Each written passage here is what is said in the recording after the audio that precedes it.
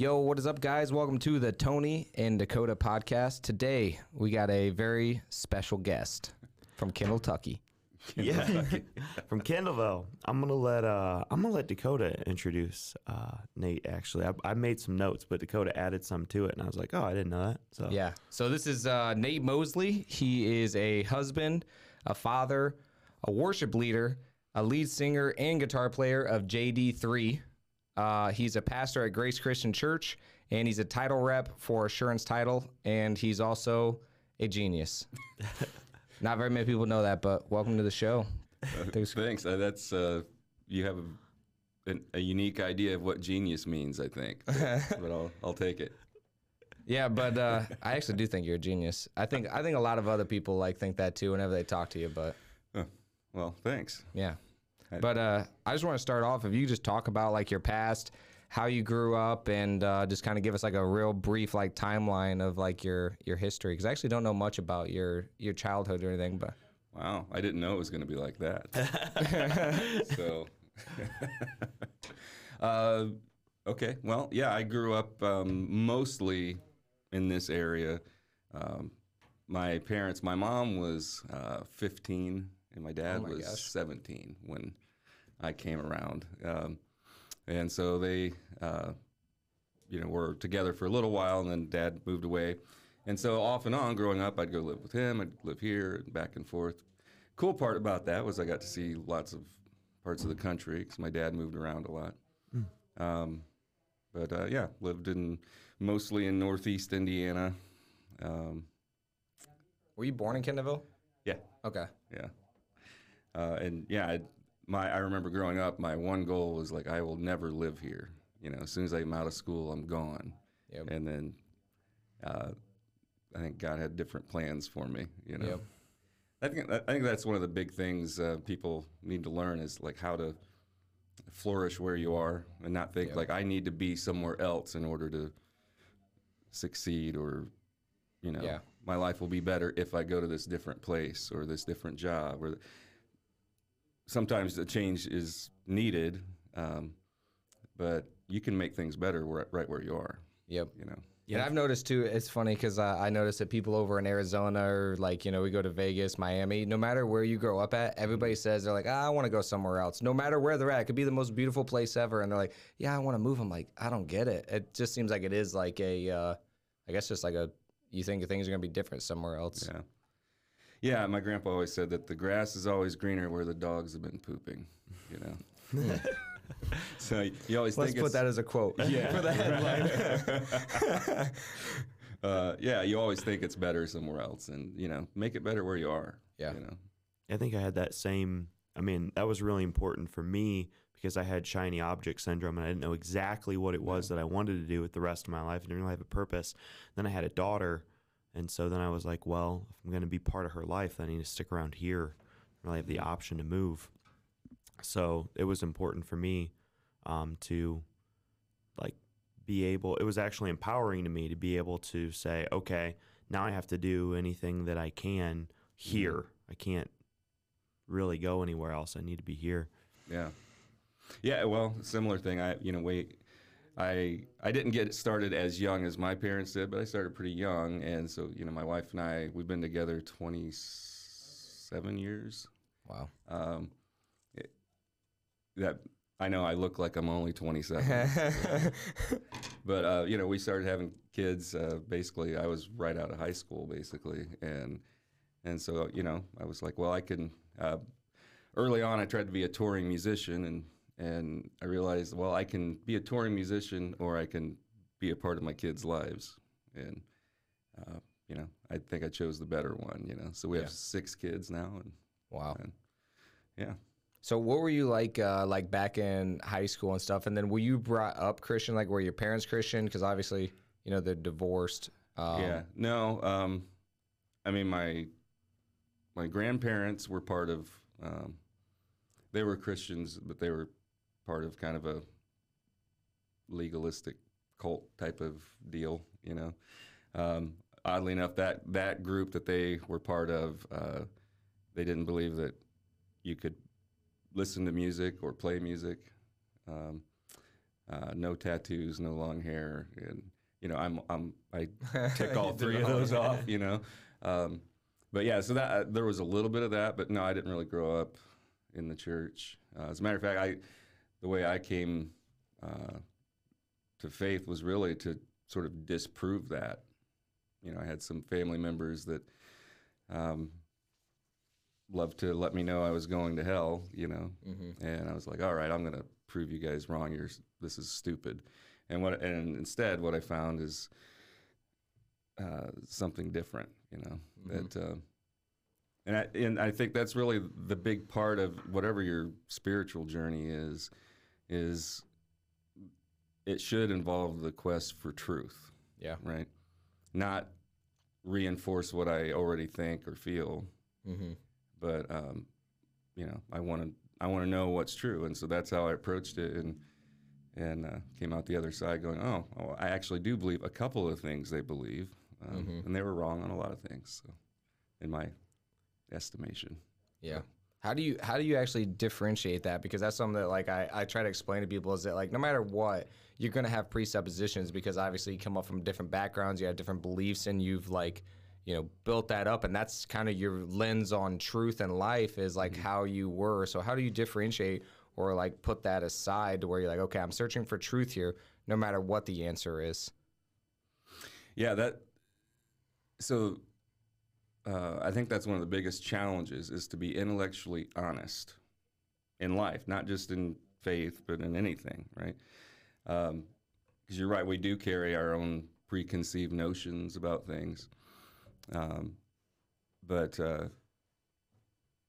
early on, and I'm not sure that you guys want to get into all the Bible stuff, but in Genesis, the first thing we see with Adam and Eve is that they were naked and unashamed. That means there was nothing between them, no made up things, no false faces or fronts, and so that's the ideal, is that there be nothing between me and my Creator, right? That I'm not bringing in all these other presuppositions. I'm just you can see me for who and what I am, and I can see you the same.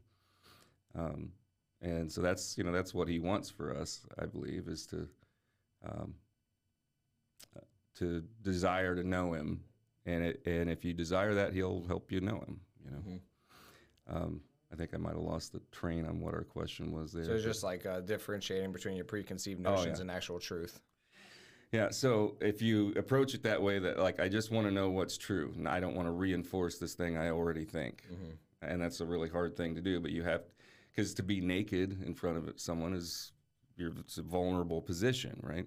And you have to go into it in a vulnerable way, like assuming that, like you guys are probably like me. Most of the time, you feel like you're right, right? I start from the position of I'm right, and now let me prove you wrong. Exactly.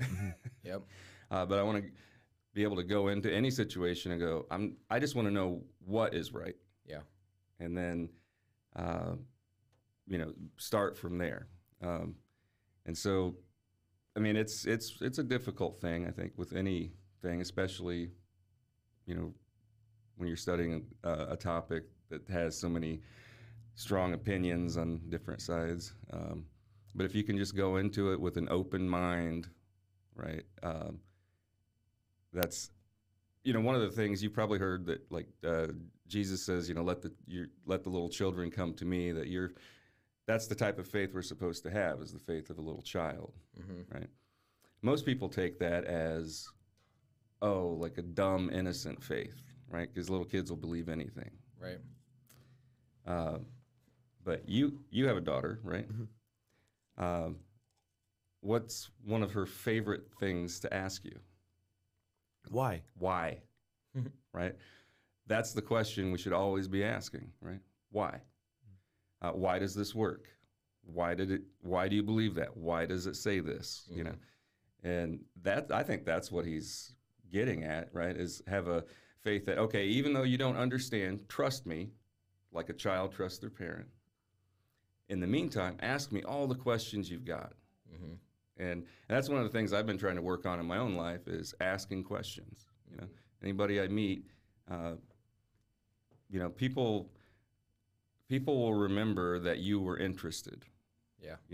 And that cared to hear what they have to say. And, you know, I don't say that just so as a way to manipulate people or anything, but just, you know, I'm genuinely curious about why are you in real estate? Why'd you start this podcast? Why is the question that we should all be asking? And it's the question that, you know, that God tells us to ask. You know? I think people have the wrong idea, you know, that you're just supposed to blindly believe things. In James, it says that the testing of your faith is what produces endurance, what gets you through, right? Mm-hmm. And that word testing in the original language, it means to rip and to tear, like what happens to your muscle when you work out. Mm-hmm. Your faith might even fail sometimes. You might reach a moment where I don't even know that I believe that. Yeah. And getting to that point and pushing through is what is going to build it back up, you know, and strengthen you. So yeah, question everything and then have an open mind to what the answer is, you know. Yeah. And just, you're not as smart as you think you are, you know. As right as I think I am most of the time, I'm trying to approach things more and more as if I don't know anything. Instruct me. Tell me why, you know. Yep.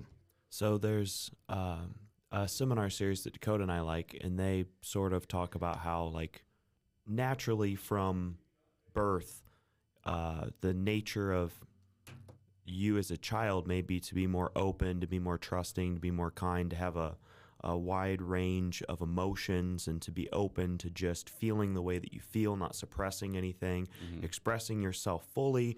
You're full of integrity because you're doing whatever it is that you want to do because you're a little kid. But at the same time, kids are kind of like mostly about themselves. They have a lot of ego and that sort of thing. So I'm wondering what your thoughts are on that specifically, because it's more of a secular idea, I guess, which would be that we should go back to the way that we were as kids versus trying to people please. Yeah, and then the opposite, which is that, like, well, Christianity specifically is more like, hey, we're kind of like bad right off the bat. So maybe contrast those ideas. Like, give me your thoughts on that. Well, yeah, there's one thing you never have to teach a child how to do is to lie, right? It's built into us. You can see it, like the first time they tell a lie and they're like, that worked, you know? So I think there is some of that, like our ego, it always wants what it wants above anything else, you know? And that's not all bad, right?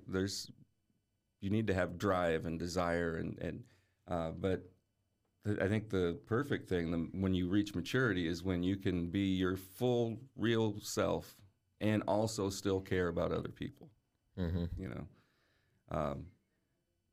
Because as a child, that you just do what comes naturally, what feels good, right? And what feels good when you're 5 years old is to eat candy all day, even though it's not the best thing for you. And to play and not spend time reading or doing anything, you know, doing stuff that's not fun. And that's all great, but you need better than that. And that's, I think that's a big part of whatever your path is or your disciplines are in life, is you have to reach a point where you can face yourself and go, I'm going to do the things that don't come naturally. And in Christianity especially, we're not called to do what comes natural. We're called to lead supernatural lives, you know, to be different on purpose. And so what comes easy to you, sometimes that can be a strength that you can use, right? But if that's all you do is just play to the strengths you have, you're not going to grow. And you need to do the things that don't come naturally and that aren't easy, right? And like, you know, my body always wants what's worse for it. You know, when I'm hungry, I would much rather have pizza than a salad. You know, but am I willing to push through that uncomfortableness and, you know, do what's best? So yeah, I'm not sure about the seminar you're talking about, but, like, you know, that return to who you were as a child, I think that's great, right? Embrace who you are, but still be willing to do the things that Are best for you. are not comfortable, right? Because the right thing and the easy thing are rarely the same thing. You know. Yeah. I wanted to go back to talking about like the basically like blind faith versus like asking questions, because like I mean, I don't know how many people know this, but I don't even know if you know this or if I've ever told you, but I would say like the reason that I'm a Christian today is because of you and your influence on me. So like, you know, the impact that you had on my life is like crazy. So like, first of all, thank you for that. Oh. But then also like, how important do you think that is then to like be able to ask those questions? Because like, you know, my parents were not like that. They were always just like, oh, you just got to believe on faith. And I was like, yeah, that's not okay. I'm not okay with that, because I want to know the truth, and I was seeking the truth. And yeah, you were actually willing to answer the questions. So like, if you could elaborate a little bit more on like maybe like talk to, you know, the parents that are their kids are asking this, because like I think that a lot of parents just say just believe it, and they don't actually know the answer. So how important do you think that is to like actually help people work through that and to not just be upset with them for asking questions? Yeah, that's a unfortunate thing, right? Is when we're questioned on something, especially something that we never took the time to question, we just get angry. You know.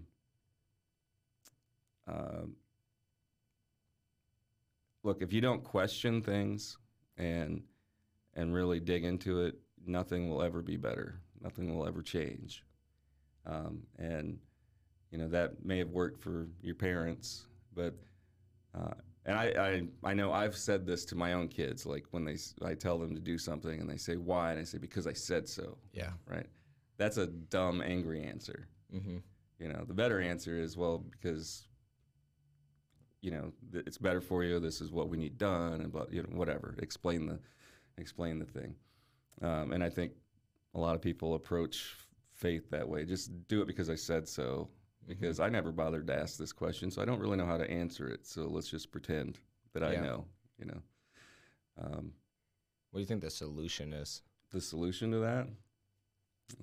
I think it kind of circles back to what we were talking about. Like, look at yourself in the mirror and go, okay, I'm willing to do what's uncomfortable and, you know, be intellectually honest here. You know, and I'm still wrestling with things. I've been in ministry for 20 some years. There are still things that I'm re-looking at and going, you know, I've just always believed this because I heard someone preach it or whatever. Let me really re-examine that and go, you know, is that what it says in the original Greek or you know? Yeah. And you know, there's some things I still can't quite nail down. Yeah, I don't know. I think the only solution is to be willing to do the thing that you don't want to do. Yeah. You know, to do the research and do the work. And, yeah. Yep. What got you into the work originally? So what was your story before? Did you have other jobs before you decided that you wanted to get into ministry? And then what was the push? What was the thing? Yeah. Yeah, so I mean, I've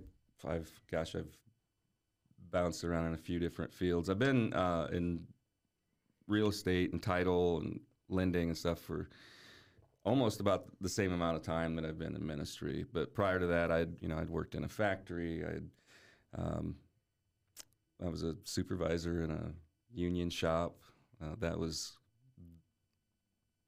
unpleasant, you know. That the one thing I learned from that job was that I don't want to do this the rest of my life. But yeah, so I've done, you know, manual labor. I've done office work and everything in between. I've been a working musician. I still do that a little bit. But when I got involved in ministry, it wasn't as a vocation. It was just something that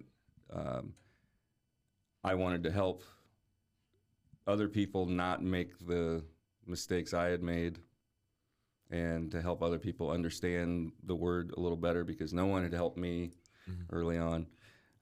And so that was really my main concern. And then over the years, that morphed into my church asking me to come on full time.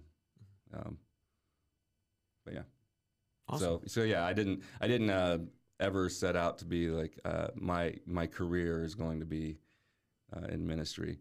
And also, if that's something you're thinking about, I hope you're prepared to also take a vow of poverty, because it's not a great financial career path. Yeah. Unless you're Joel Osteen. Well, yeah, yeah, and then the groups where you can make a lot of money, they really question that group. Looser morals. Yeah. So, what do you think that people like misunderstand most about Christianity? Boy, We threw all the easy questions out. yeah. See, I thought we were going to talk about like real estate and investing. Yeah. We'll get to that. Yeah. No. What do I think is most misunderstood?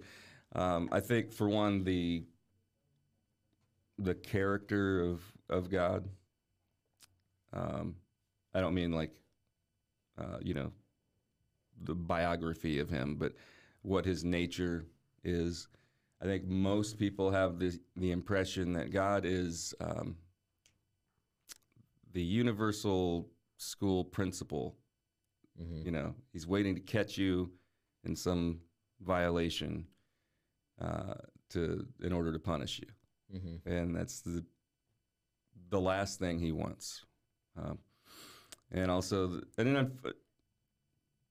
there are enough churches and Christians out there that do believe that it's really distorted the image of who I believe he is in his word. One of the things that we're taught early on is the concept of God as a father, right? God the Father. Well, he used that imagery for a reason, to teach us something about his nature, right? And the image should be that, well, a father is always there for you. He makes you feel safe and secure. He loves you unconditionally, but he's willing to discipline you in order to help you grow and be the best you can be, right? Those are the concepts we're supposed to take. The problem is most of us have fathers that don't represent all of those things, or any of them maybe. Mm-hmm. Maybe you have a father who was never there, or a father that you could never depend on, who was abusive, who showed you no love and only hate or anger, and so that I think has distorted our picture of who God is, and makes us just assume that he's against me, not for me. Mm-hmm. So yeah, getting the right picture of his character, and also that it's not just a bunch of weird rituals and stuff. There's more. There's something better he wants for you than that. Yeah. So I had a question more about traditions, because your church is a little less traditional from my experience, and Mm-hmm. Dakota's been there more than me. But I know that there's like this little clip in Rick and Morty where the dad is talking, and he's like, well, traditionally, science fair projects are a father-son thing. And then Rick goes, well, scientifically, traditions are an idiot thing. So that's a fairly good Rick. Yeah. When you look at churches who do like the stand-up, sit down, rah, rah, rah, recite Mm-hmm. the saying, now we pray, now we don't, what do you think of them? Are traditions an idiot thing? How important are traditions? No, that's the hip, cool thing to say in Christianese. Mm-hmm. Is we're not into traditions and all that, but not all traditions are bad, right? Don't throw the baby out with the bathwater. A lot of traditions are there because they worked, right? They're if you find a teaching method that works, that becomes a tradition, right? And until it doesn't work, why get rid of it? And as a matter of fact, that's one of the things we've been looking at, because we basically had none of the conventional traditions at our church, but over time we've learned, okay, some of these are not so bad, and trying to look at, is this a teaching tool, or is it just a thing that we all do mechanically without any thought behind it, you know. Because, once a tradition becomes just that, just a tradition, and it's not serving another purpose, then get rid of it, you know. But I don't think it's traditions necessarily are for idiots. I think if they're serving their purpose, which is, to reinforce things, to remind you of truths, and, take you to a deeper place with it, by all means, keep it up. But once it loses that, you've lost the point of it. Yeah, it's funny because I was at a Catholic wedding, and I've never been to a Catholic anything, and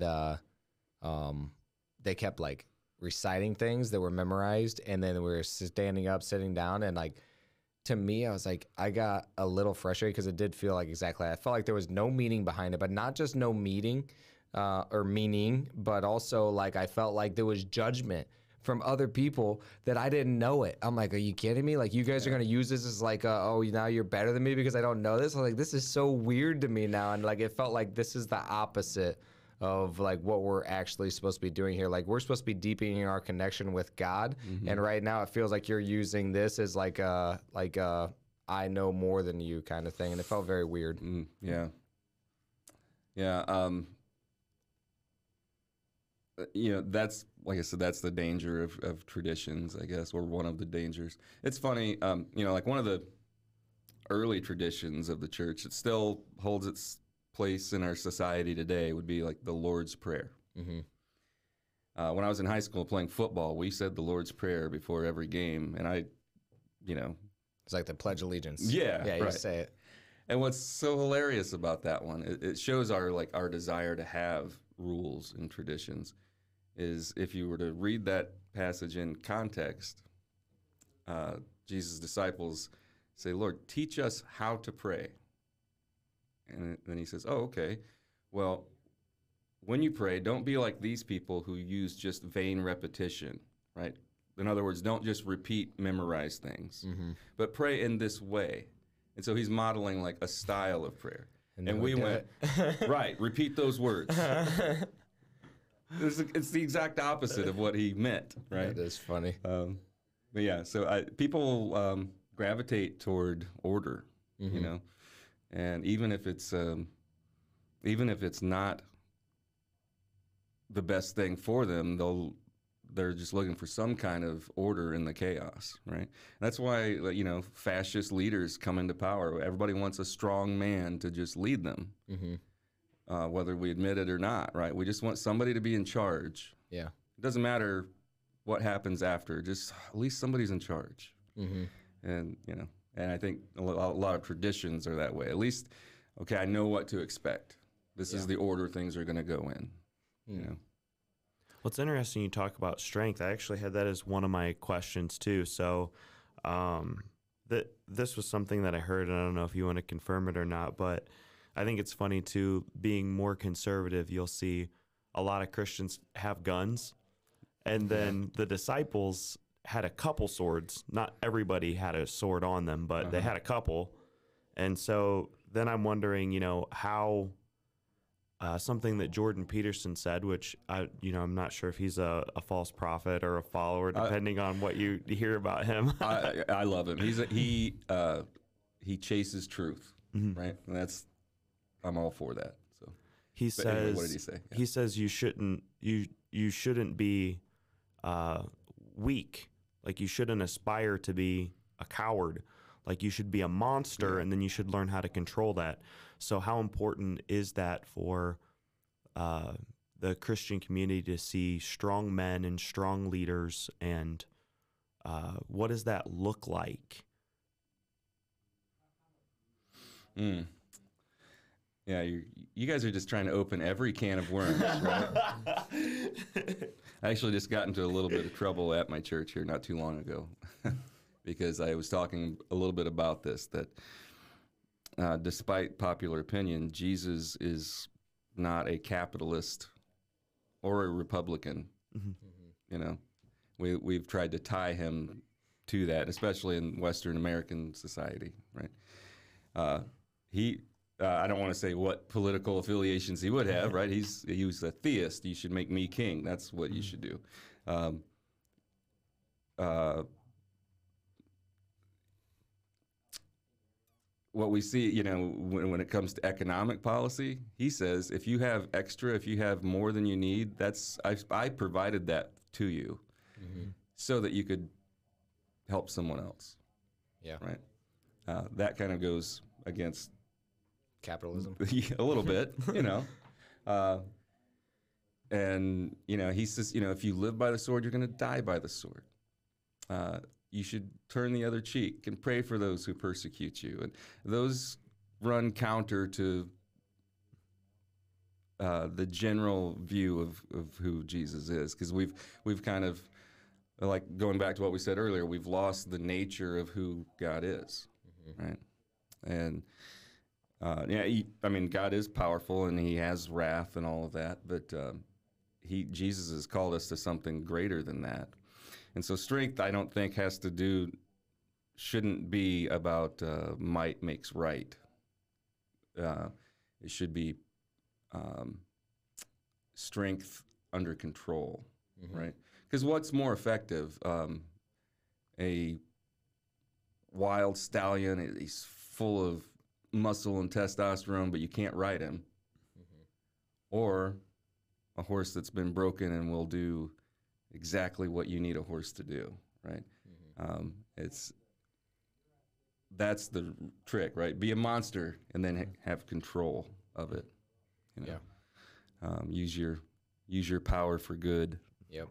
Yeah, I had somebody ask me that. It was actually Jonathan. He was asking me the other day. He's like, "Man, do you just you feel way better knowing that you can beat somebody in a fight and stuff? And if they smart off to you, just go over there and beat the crap out of them." I was like, not really. Actually, what it does for me though is it makes me feel like I don't need to, because I already I know that I can handle myself if I need to. So I now no longer feel like I have to prove it.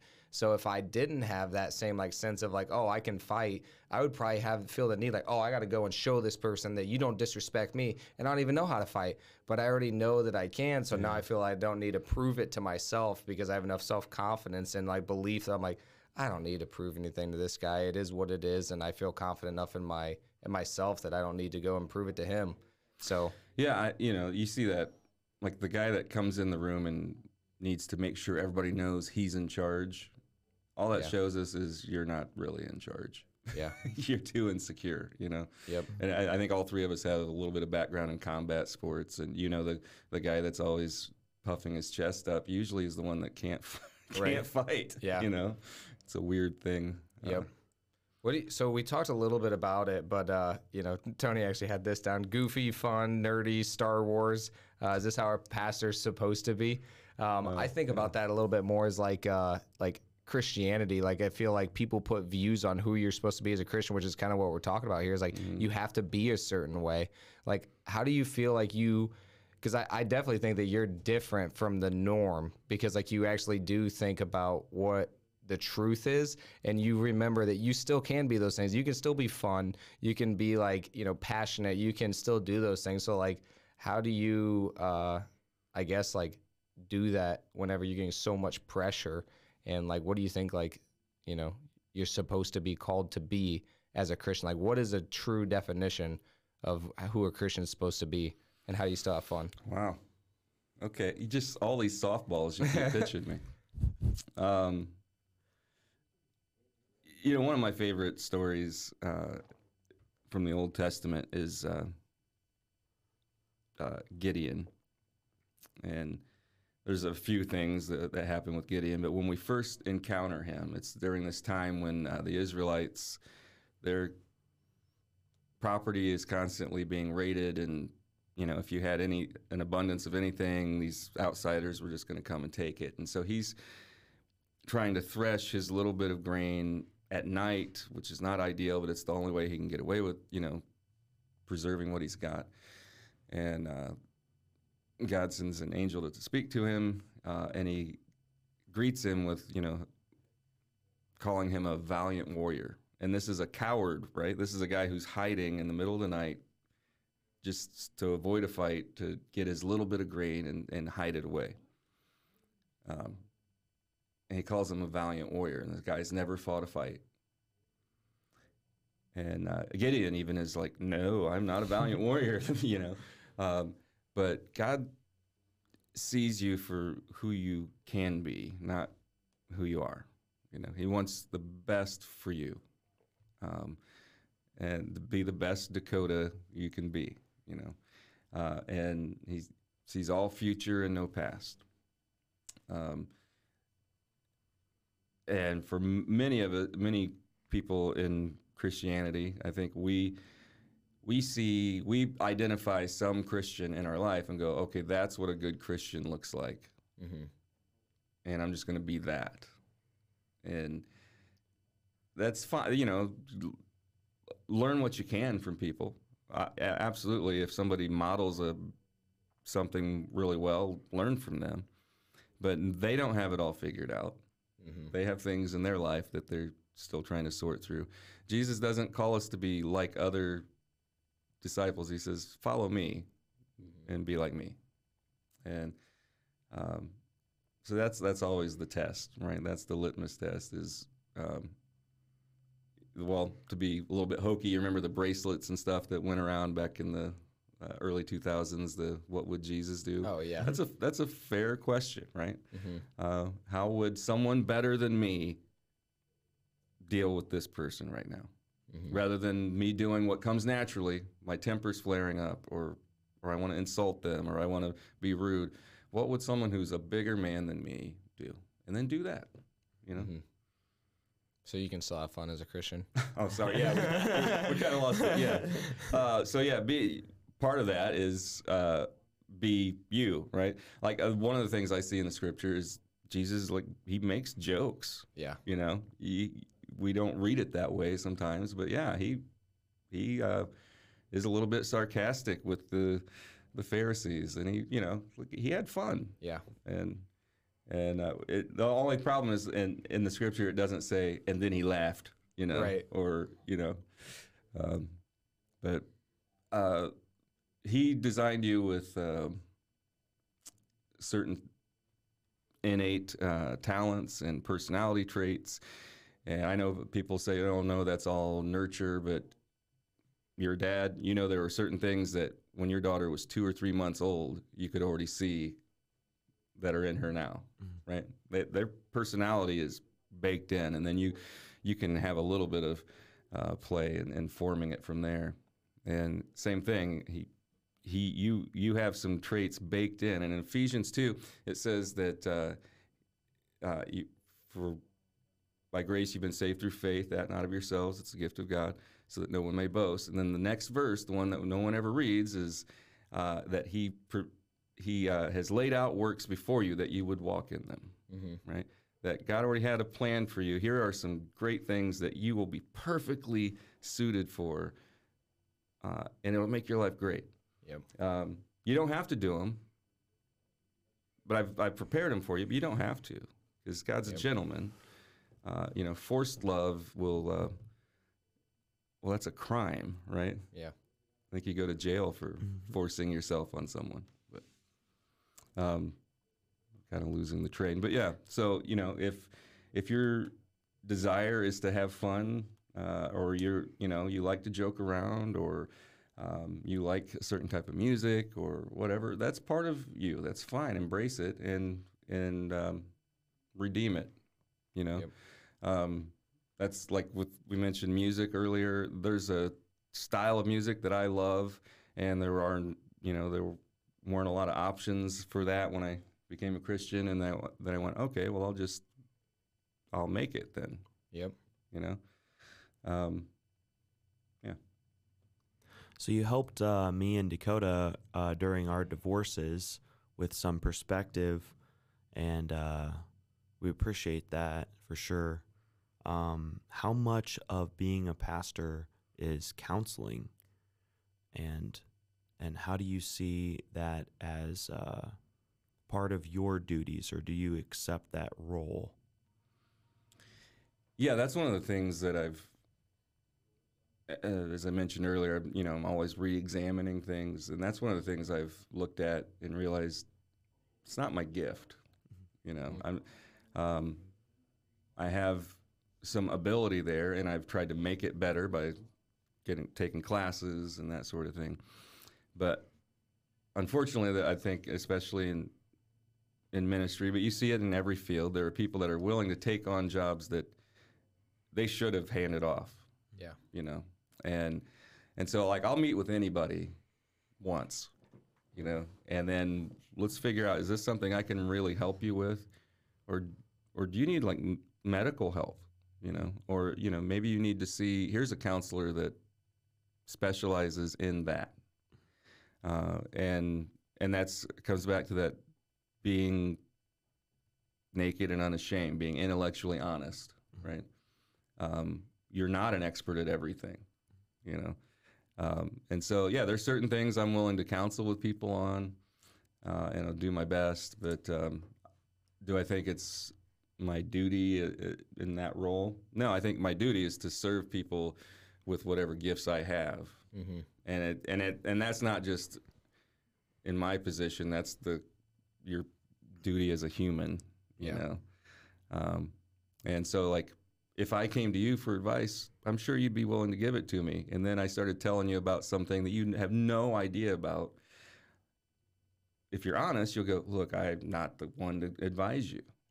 You know, unfortunately, most people are not honest, and they'll just bluff some answer that, you know, got you out of the room, but didn't help them at all. Yep. So I think about that a lot in business too. I was just thinking about that. It's like, okay, like in business, you have to wear all the hats sometimes, especially when you're first starting off. You have to. It is what it is. But like, you got to find what is your calling and what's your gift as well, to like actually be able to, you know, like you said, help other people in life in general. Because like if it's draining you or you're not giving good advice, you're not helping anybody. If it's pulling from you and taking from you, and you're like, I feel drained when I do this, then like that's not your gift, and like that's not what you should be doing. You need to hand that off to somebody else and then find out what your gift is and what you're good at. And that's the only way you can actually be successful in business or in life or in pastor or anything. Yeah, you know, I think the biggest call we have is just to pour out good into other people's lives. Yeah. Right. But you can't pour out of an empty cup, is the old expression, right? And if you're constantly doing the things that drain you and empty you, you're just setting yourself up for failure, for disaster. You know? And I've been there. I feel really bad. When you were first getting into this field that you're in now, I was in a pretty dark place, and so I know that was not very encouraging to you. I gave you a lot of probably negative advice at the time. I don't remember any of it. Yeah. Oh, well, that's good. Yeah, I really don't. Because it was bad advice, so hopefully that none of it stuck. Yeah, I don't remember any of it. But yeah, because, you know, I've worked in real estate for a long time, and I just was, you know, in kind of a sour mood for a while. So I remember when you're first getting started, all I really told you were all the things that can go wrong and that you should look out for without giving you any really helpful advice. So. Well, I think that's probably the reason I probably don't remember is because that's very, very common. Yeah. Is that like everybody talks about everything that could possibly go wrong in almost every scenario, but like for me, I don't know. I don't even remember barely any of it. And I talk to people a lot about that. I was like, man, there's people, whenever I hear that, I'm like, I remember that the person that's telling you that is telling you because they want to protect you, they want to love you, and that's why I always remind people like, hey, like if your parents are telling you certain things, because like parents want to love you, but they also want to protect you, so they'll tell you not to do things that they think you're going to get hurt in, even though it could potentially be something great, but then they also base it on, you know, like again, we talk about like the presuppositions, they base it on things that they've seen in their lives, and it's always difficult to help somebody through things, but at the same time, like, you know, like if you never, like you said, invested or done anything, then it's hard to like give people advice for something that you haven't actually done either. So then it's like, man, like how do I give the advice? I think, you know, most of us operate by default. We operate out of a, you know, scarcity mentality, you know, and like I've caught up myself with, you know, growing up, we were really poor and didn't always have things, you know, much to eat or whatever. So I get on to my kids about you threw that plate away when you know there were still two good nuggets on that plate. Well, we're a far cry from them having to worry about food. You know, why am I stressing that? So there's some good things I can take from it about being frugal and conservative. Yeah, but but I don't need to install this fear in them that they have no need for, you know. And a lot of times when people are giving you that negative advice, that's where it's coming from. And like you said, they may love you and they're just afraid of you, you know, making a mistake or going without or, yeah. And sometimes it's not even necessarily like a negative. Like I don't even always see it as negative. It's more like I said, protection. And like I remember like whenever we first started, like Tony had a lot of those, and I was like, dude, we're gonna be fine. I don't know if you remember what your thoughts were. What were your Oh yeah, parents well, I saying? was scared. I would have been out of the company if you wouldn't have kept me in. My dad was definitely like, "Oh, I know that area. You definitely should not buy a house there. There's all kinds of crime there. It's not a good area. I know people who bought houses down there and they haven't done very well." And so I think it meant we kind of ended up really finally asking one of our mentors who has what we wanted. And so that was kind of like the key, where it was like, who has gotten where we want to go? When you ask that mentor, then they give you a lot more like, well, this is what I've done in my experience, and this is what I think would work. And this is a really good little hook into the next question. So you've been with your wife a long time. You guys have been through a lot together. How have you managed to stay married for so long, and what relationship advice would you give to other people who want that long-lasting relationship with their forever person? You know, we still have our struggles, but my wife's mom was married, I think, 4 times, and mine was married 3. Dad was married 3, I think. So we'd seen what a broken marriage looks like. That was the model we did have. And early on, I remember I told her, I'm like, look, I know what divorce looks like. This is going to be my one and only marriage. You know, I will not divorce you, but I know where to hide your body. And she said, I already have a spot picked out for yours. And I said, okay, we're good. You know, in all seriousness, you have to approach it, I think, as, look, we're in this. There is no escape. You know, there is no, I'm going to go live with my parents or whatever. You know, we're in this together, and we're just going to make it work. You know, it's weird when you look at the statistics on marriage. You know, the marriages that have the highest success rate are arranged marriages. Yeah. I remember I have a friend of mine that was telling me that he's Indian. Yeah. Now, I'm not for that system, right? I'm not saying that's a good thing. But I think part of why they have a high success rate, well, for one, it's a cultural thing. But 2, these people were trained to, here's how you're supposed to treat your spouse, whoever they are. And if you do those things, it works, you know. And also being aware that no other person is responsible for my happiness. It is not your job to make me happy. It is not your job to fulfill me, right? Your spouse's role should be to add to those things and not take away from it. But if you're depending on some other person to make you happy, that person doesn't exist other than, in my opinion, in Jesus, you know? Yeah. And so that's where a lot of relationships fail, right? Is I love you, but I'm not in love anymore, right? Because you don't make me feel happy. Well, you're just unhappy. And maybe I'm doing some things to exacerbate that, but I'm not the source or the root of it, you know? Although some people maybe really are the source. I don't know. But yeah, having, you know, unexpressed expectations are going to be unmet expectations. You know, if you're not clear about what you're trying to get out of a relationship, you're always going to be frustrated. Yeah. You know? And so that's been, you know, like I said, we still have our moments where we get really frustrated with each other. And she probably gets more frustrated with me, you know.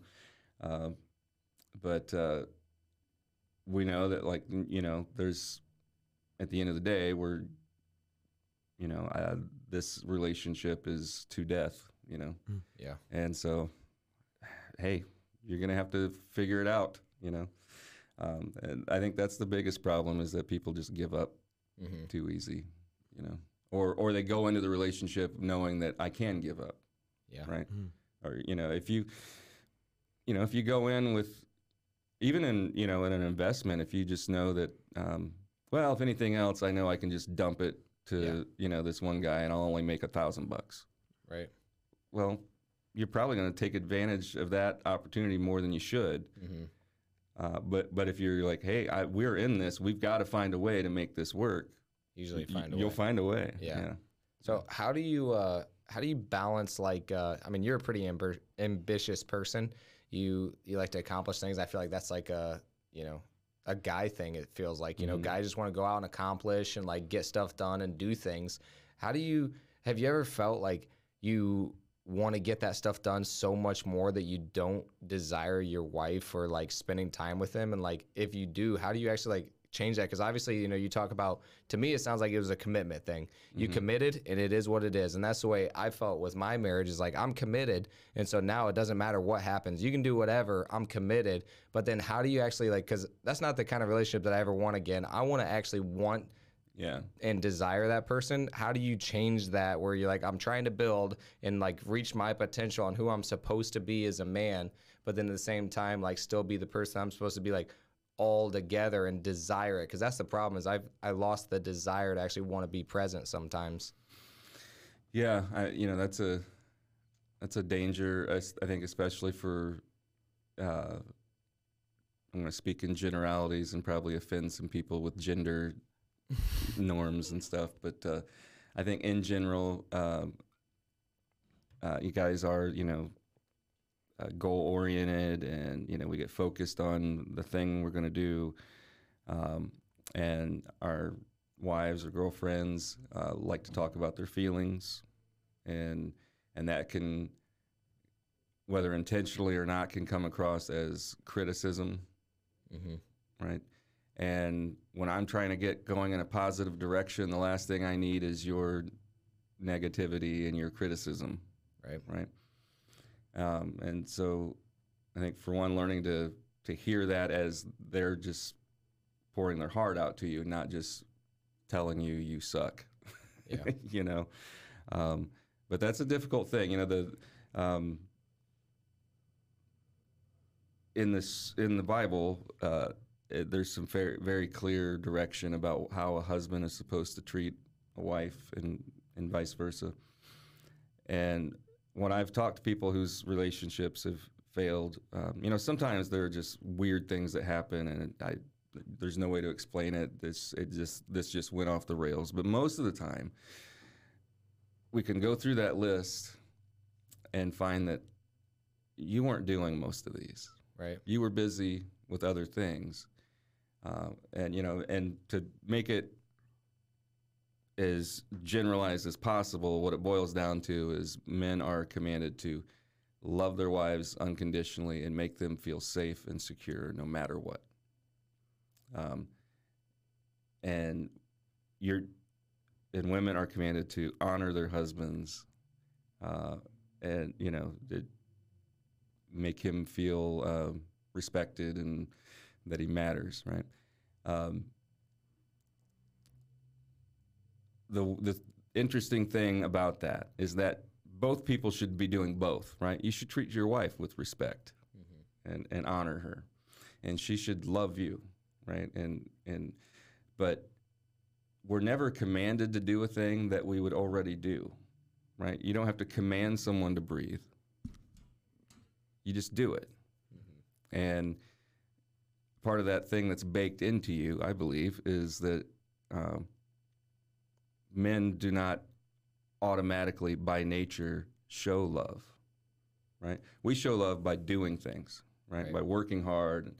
Yeah, we have no problem with making sure we're providing. Right. But to make her feel safe and secure doesn't just mean build a house. Makes, there's more to it than that. And so we have to be commanded to do this thing because we'll forget about it. Mm-hmm.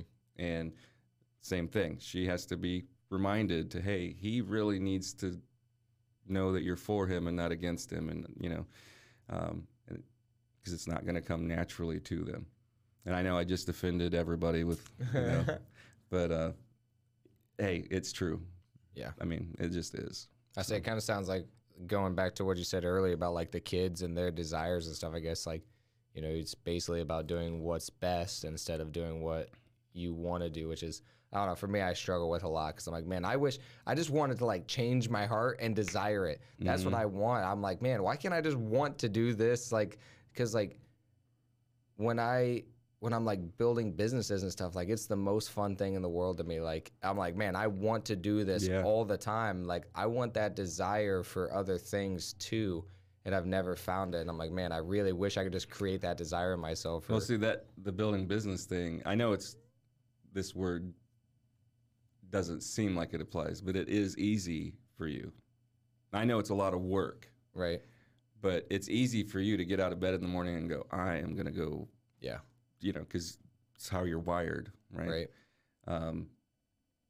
And, life is about, play to your strengths, but also do the thing that isn't easy, right? And, what you're asking for is, hey, how do I make this thing that doesn't come naturally to me come naturally to me? Right. Well,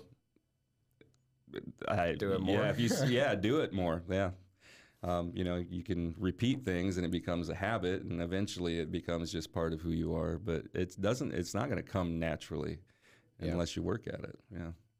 And I know your situation. I know you worked at it, but I'm still working at it. I'm just like, that's why I asked the question, because I'm still working at it. I'm like trying to figure out, I'm like, man, I really do want to desire that. And like, I'm trying to figure it out. But yeah, I'm still trying to get myself to desire salads, and it's not working. But I keep trying them anyway. Yep. You want to start working on wrapping this up, or you want to stretch it out a little bit longer? We still got like a handful of questions here. Yeah, we got to get into time if you do. I was saying we got to get into this one. All right. There's one question I wanted to get into. It might be a little. If anybody's still listening after all this, they definitely are. This one might get a little controversial. Oh, okay. No, I'm just kidding. Now we got to get into the real estate stuff a little bit. So we got to talk about Mr. Dave. Dave Ramsey. Yes, Mr. Dave Ramsey. We got to talk about him.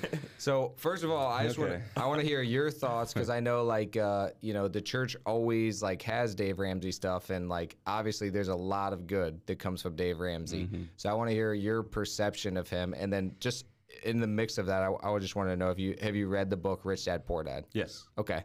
So then I just want you to talk about mostly Dave Ramsey, but then like talk a little bit about both and like your perception of each. Okay, so my wife and I, we went through Financial Peace, is Dave's course, bread and butter course. Yeah.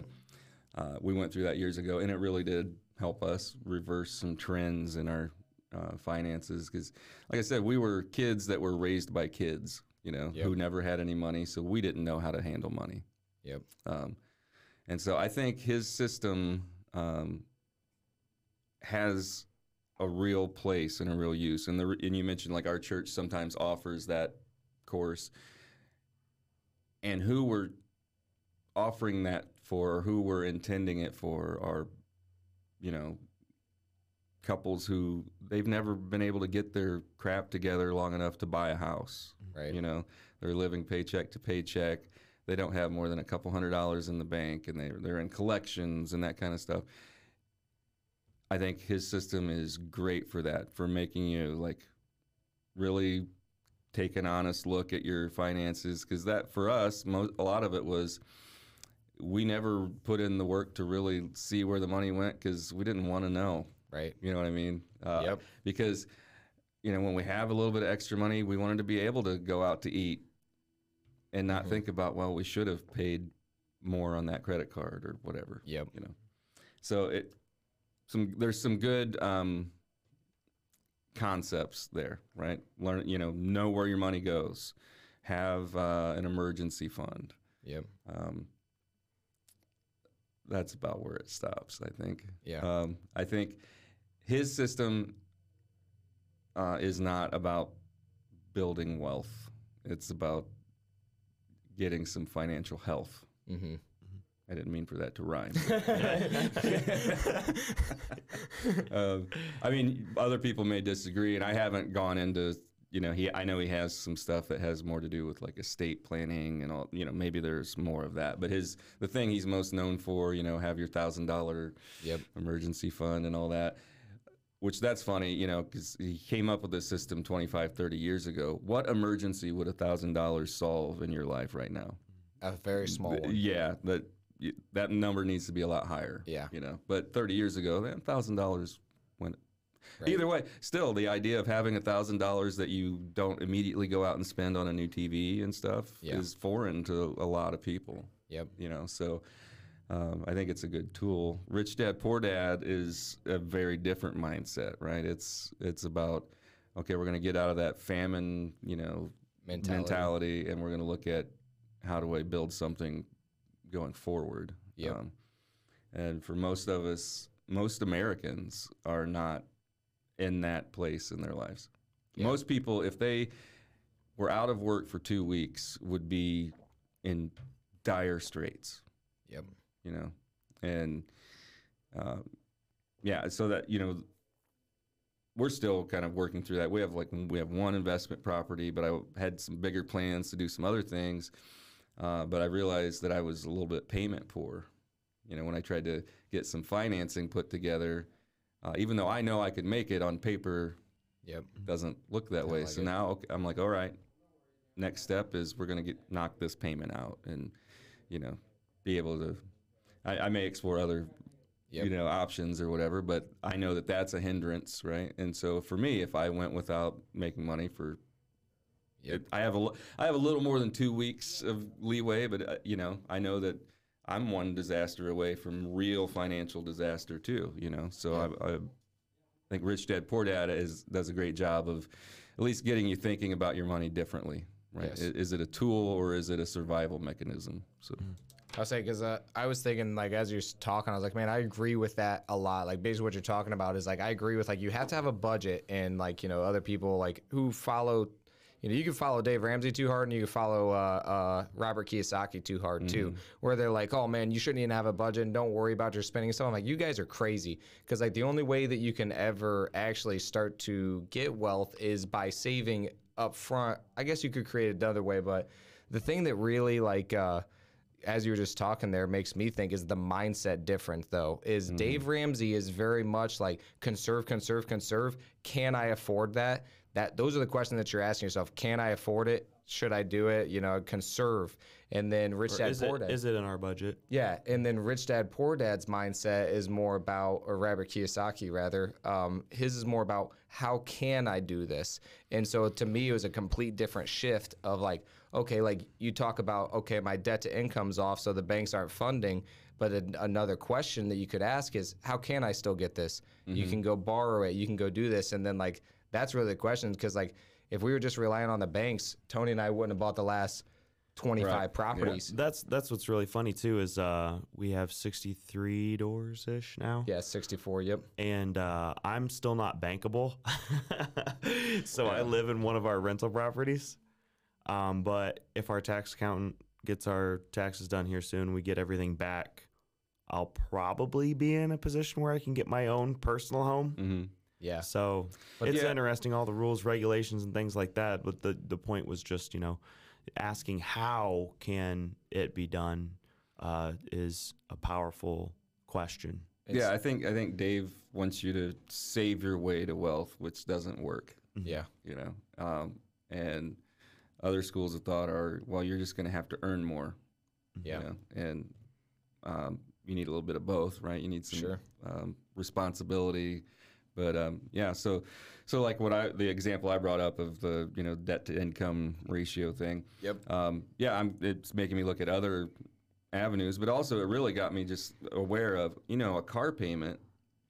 That payment for 5 years or whatever could easily be the payment on 1 or 2 properties. Yep. Right, depending on what your car payment is. Yep. Even a low, like a $300 car payment, well, that's the payment on a $70,000-$80,000 mortgage. So I'm not against leveraging debt. Just be smart with what debt you have and how you're going to use it. Yeah, it's interesting to me how many people are not. I was in car sales, as you know, but I was selling cars, and people are not scared to get a $500, $600, $700 payment on a Jeep Wrangler, but they're so scared of getting an investment property that's going to pay them money. I'm like, I don't get it. I literally don't get it. They're like, I'm so scared of the investments, and I think it does have to do with other people. Like, well, what if it breaks down? What if this? What if that?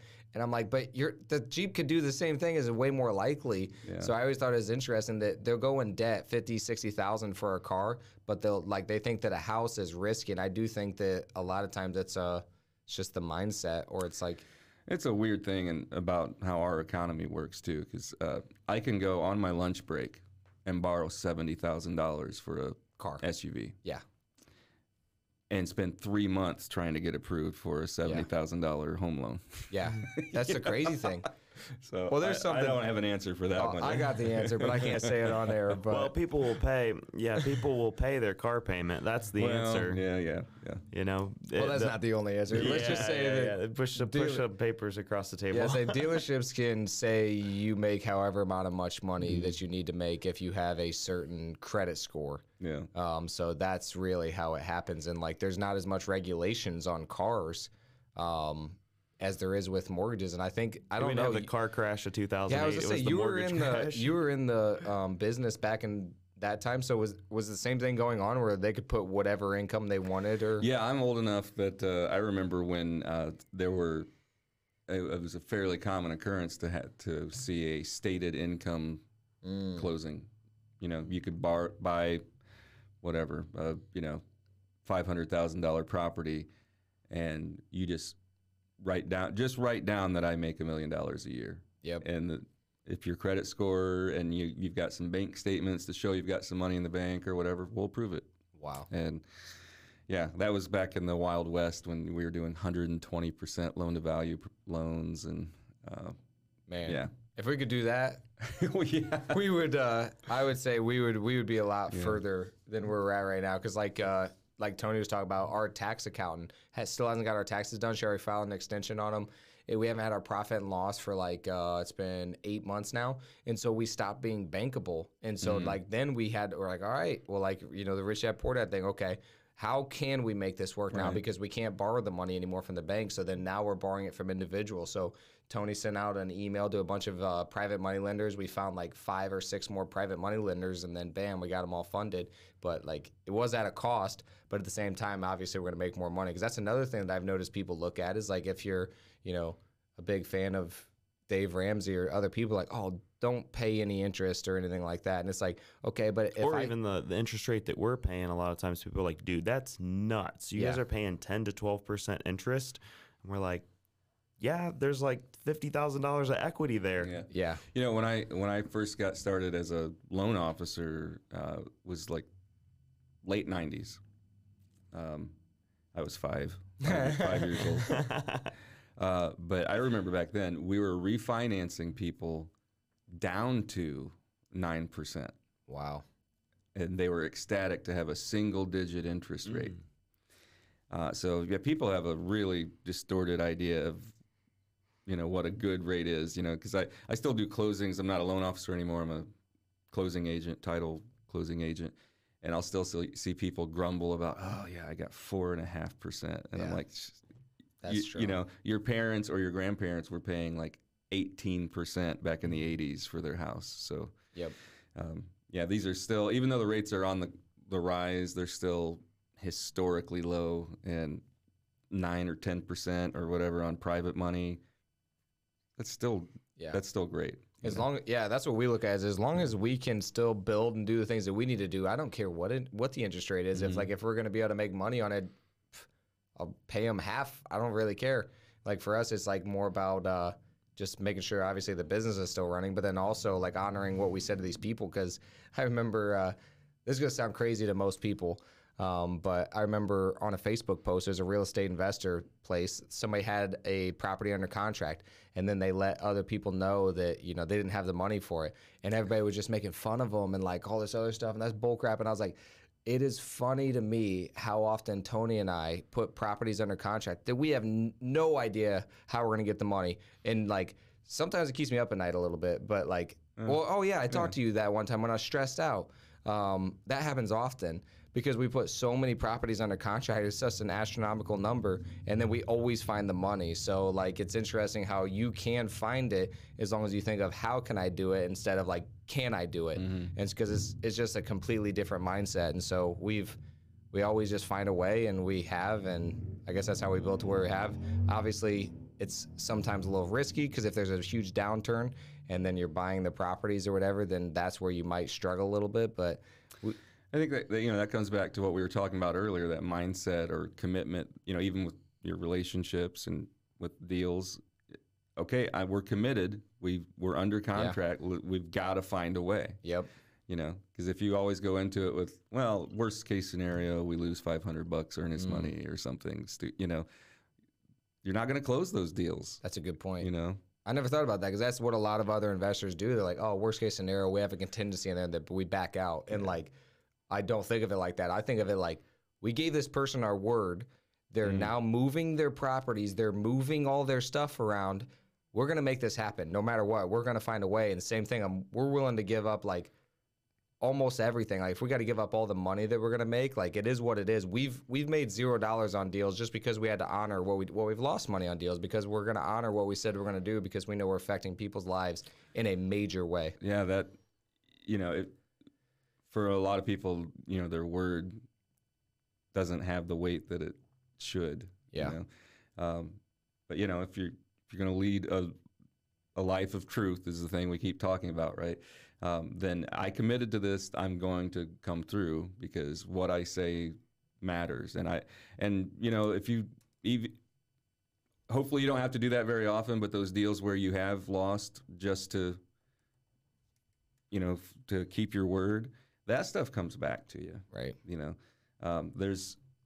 I know I've told you this story a bunch of times, but back in the Old Testament, there's Abraham and Lot, and they both have their own people and animals and stuff, and it gets to where there's too many of them, and Lot's people are causing problems, and so Abraham, who basically has the deed to all this land that they're in, goes to Lot and he says, we can't stay together. We need to split up. You pick whatever direction you want. You go that way, and that land, I'll give that land to you. And so he's losing a little to save the relationship. And if you're willing to do that, to preserve that relationship most of the time is going to be more valuable than that one deal. Yep. Because part of what you do is probably built on those relationships of, hey, they bought my house, here's their number.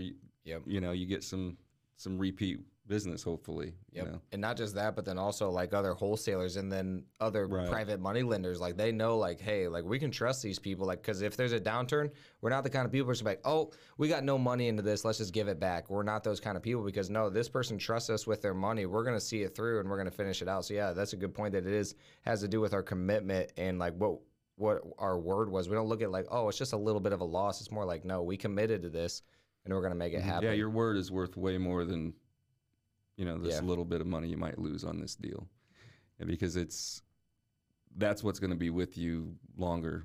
Yeah. And what is going to probably help you get other deals, because people will be like, these guys will treat you right, or these guys they're going to come through, I think that matters way more than squeezing out a little bit of extra profit on one deal. Yeah. For me, this will be the last question, then we can go into some closing questions. But for me, it has to do with more like the bigger purpose. Like, you know, the reason of like, I've noticed now, like I've got gifts and there's purpose.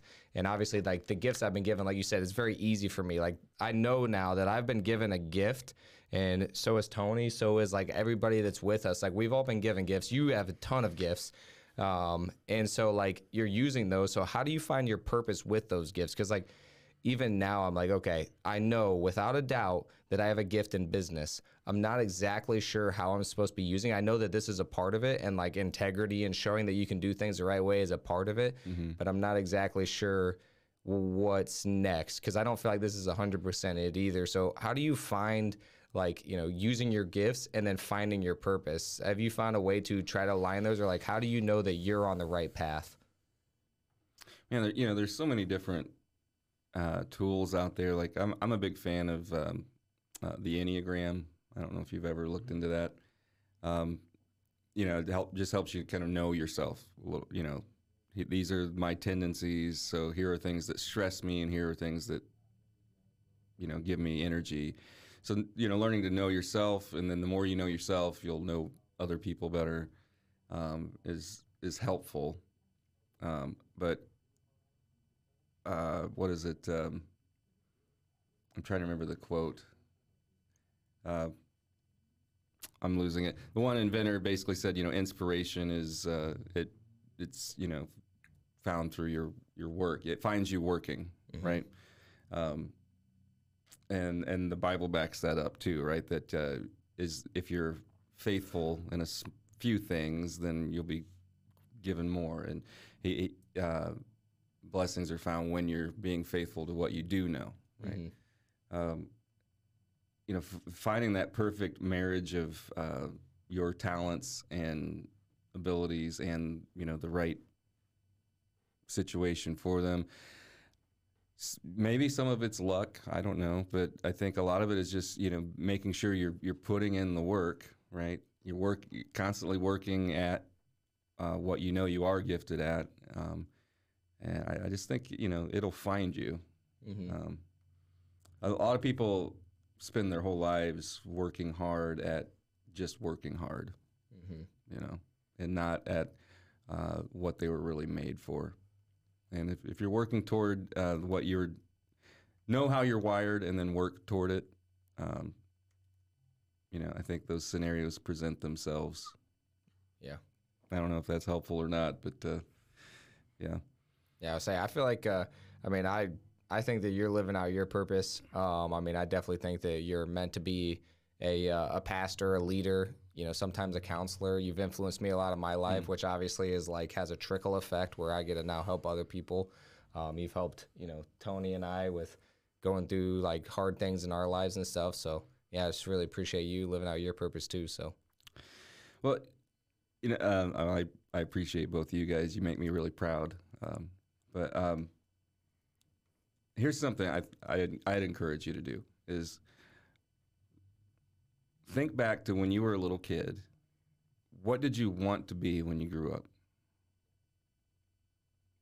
I felt like I wanted to be, it depends on what age, but I remember when I was very young, it was like a police officer. When I was like, you know, 14, it was definitely like a business owner. Okay. And that was about it. What about you, Tony? I think back as early as you can remember. Well, I think of this, and now I can relate it to me now, because I originally just wanted to make like comics. So I wanted other people to like look at my comics or read my comics, but then I would also make games. I also create things. Really what I want is to create something that other people do. Like I want people to be part of my thing. I just want to design a game, create a thing, like something artistic and creative. People are like, wow, Tony did that. I want to be part of that thing that Tony made. So you want to influence people. You know, I was thinking about this a while back, because I'm, you know, obviously a little further in life than you guys are, and I'm at that point where you start going, oh, am I ever going to reach these goals, or I never reached that goal. So I was thinking back to when I was little. I remember I wanted to I either wanted to be a writer, like write novels, a history teacher, a juggler. A professional one? Yeah. I'm just being honest, right? And I can't remember. There were a couple other ones, but I wrote all these things down. These are the things I wanted to be when I was little. And then I'm looking at my life, and I'm like, I've done all of these, just in different ways, right? I teach primarily the Old Testament. I have a degree in Old Testament studies, right? So it's a little bit of history, right? I teach. I do some teaching. I write all the time. I write articles. I write sermons, devotions, things like that. I juggle. I have 6 kids and a business and two different careers. Basically, I'm juggling things all the time. Instead of looking at like how you've not measured up or not reached some goal, I bet you have in some way. You're just not. You've lost perspective. Yeah.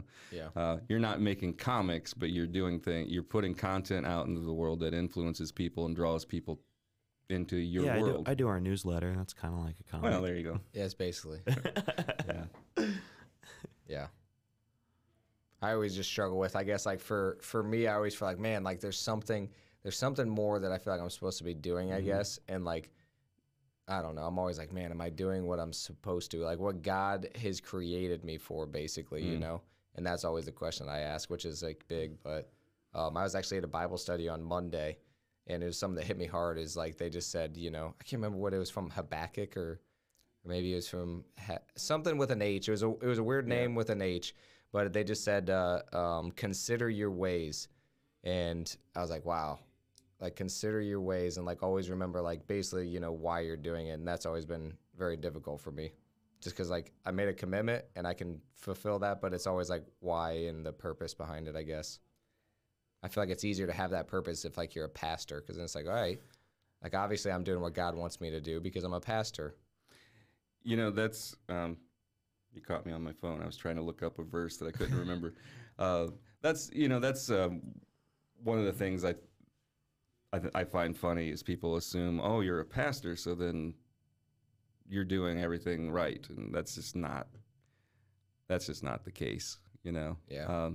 The guy that claims that is a liar, Yeah,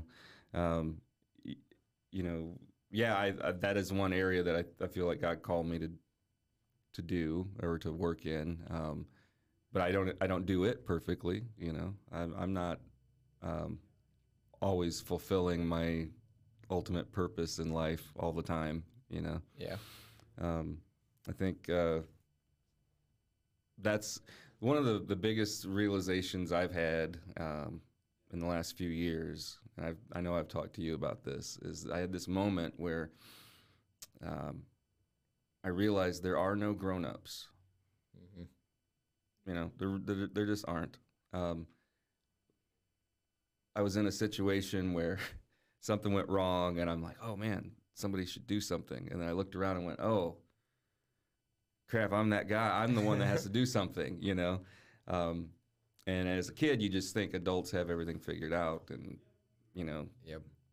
That person was born to be a teacher. That person was born to be a cop and whatever.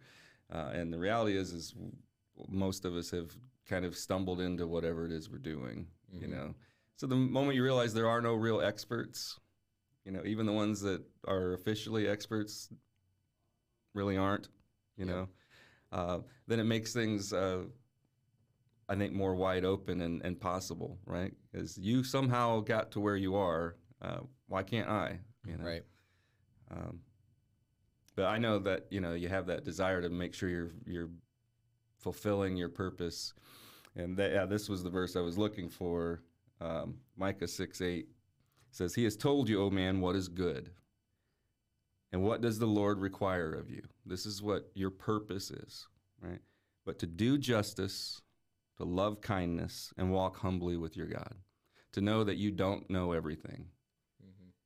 To make sure that other people are cared for and matter. And to strive for what's right. And you'll find your purpose in that, I think. I like it. Or not. I don't know. I hope so. So this last question's a fun one. It's another softball. So it's not at all. Okay. So 50 years from now, you're on your deathbed. What is your legacy? It could be a billboard, a paragraph, a small message, something that you want to tell to the world. Yeah, real softball, Tony. Thank you. Thanks for not giving me any warning about the question, summarize your life, right? In one sentence. It's your message too. It's like something that you think that the world needs to hear, or your legacy.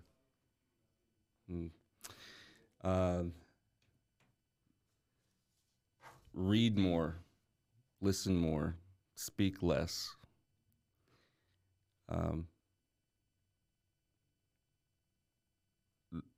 Chase truth and be fully aware that it is available, right? It can be found. And there is one general manager of the universe, and you are not it. Have you seen Hamilton? I have. All right. I That's have. what it just made me think of. Talk less. Smile more. That's what it made me think of when you said that. Yeah, I think most people do not listen. When I'm talking to you, for the most part, you're thinking of what you're going to say next, listening for keywords. Oh, he said boat. I know. I have a boat story. Yep. Yeah. There's a reason we have 2 ears and 1 mouth, right? In case Peter cuts one off.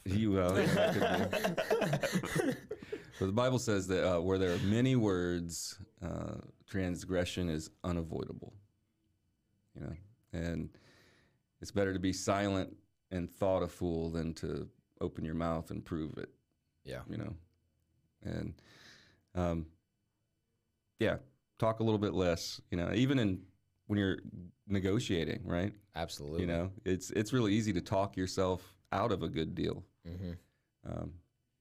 Listen more and listen to what do you really need, and I think you can meet someone else's needs and your own if you're really looking for the right opportunity.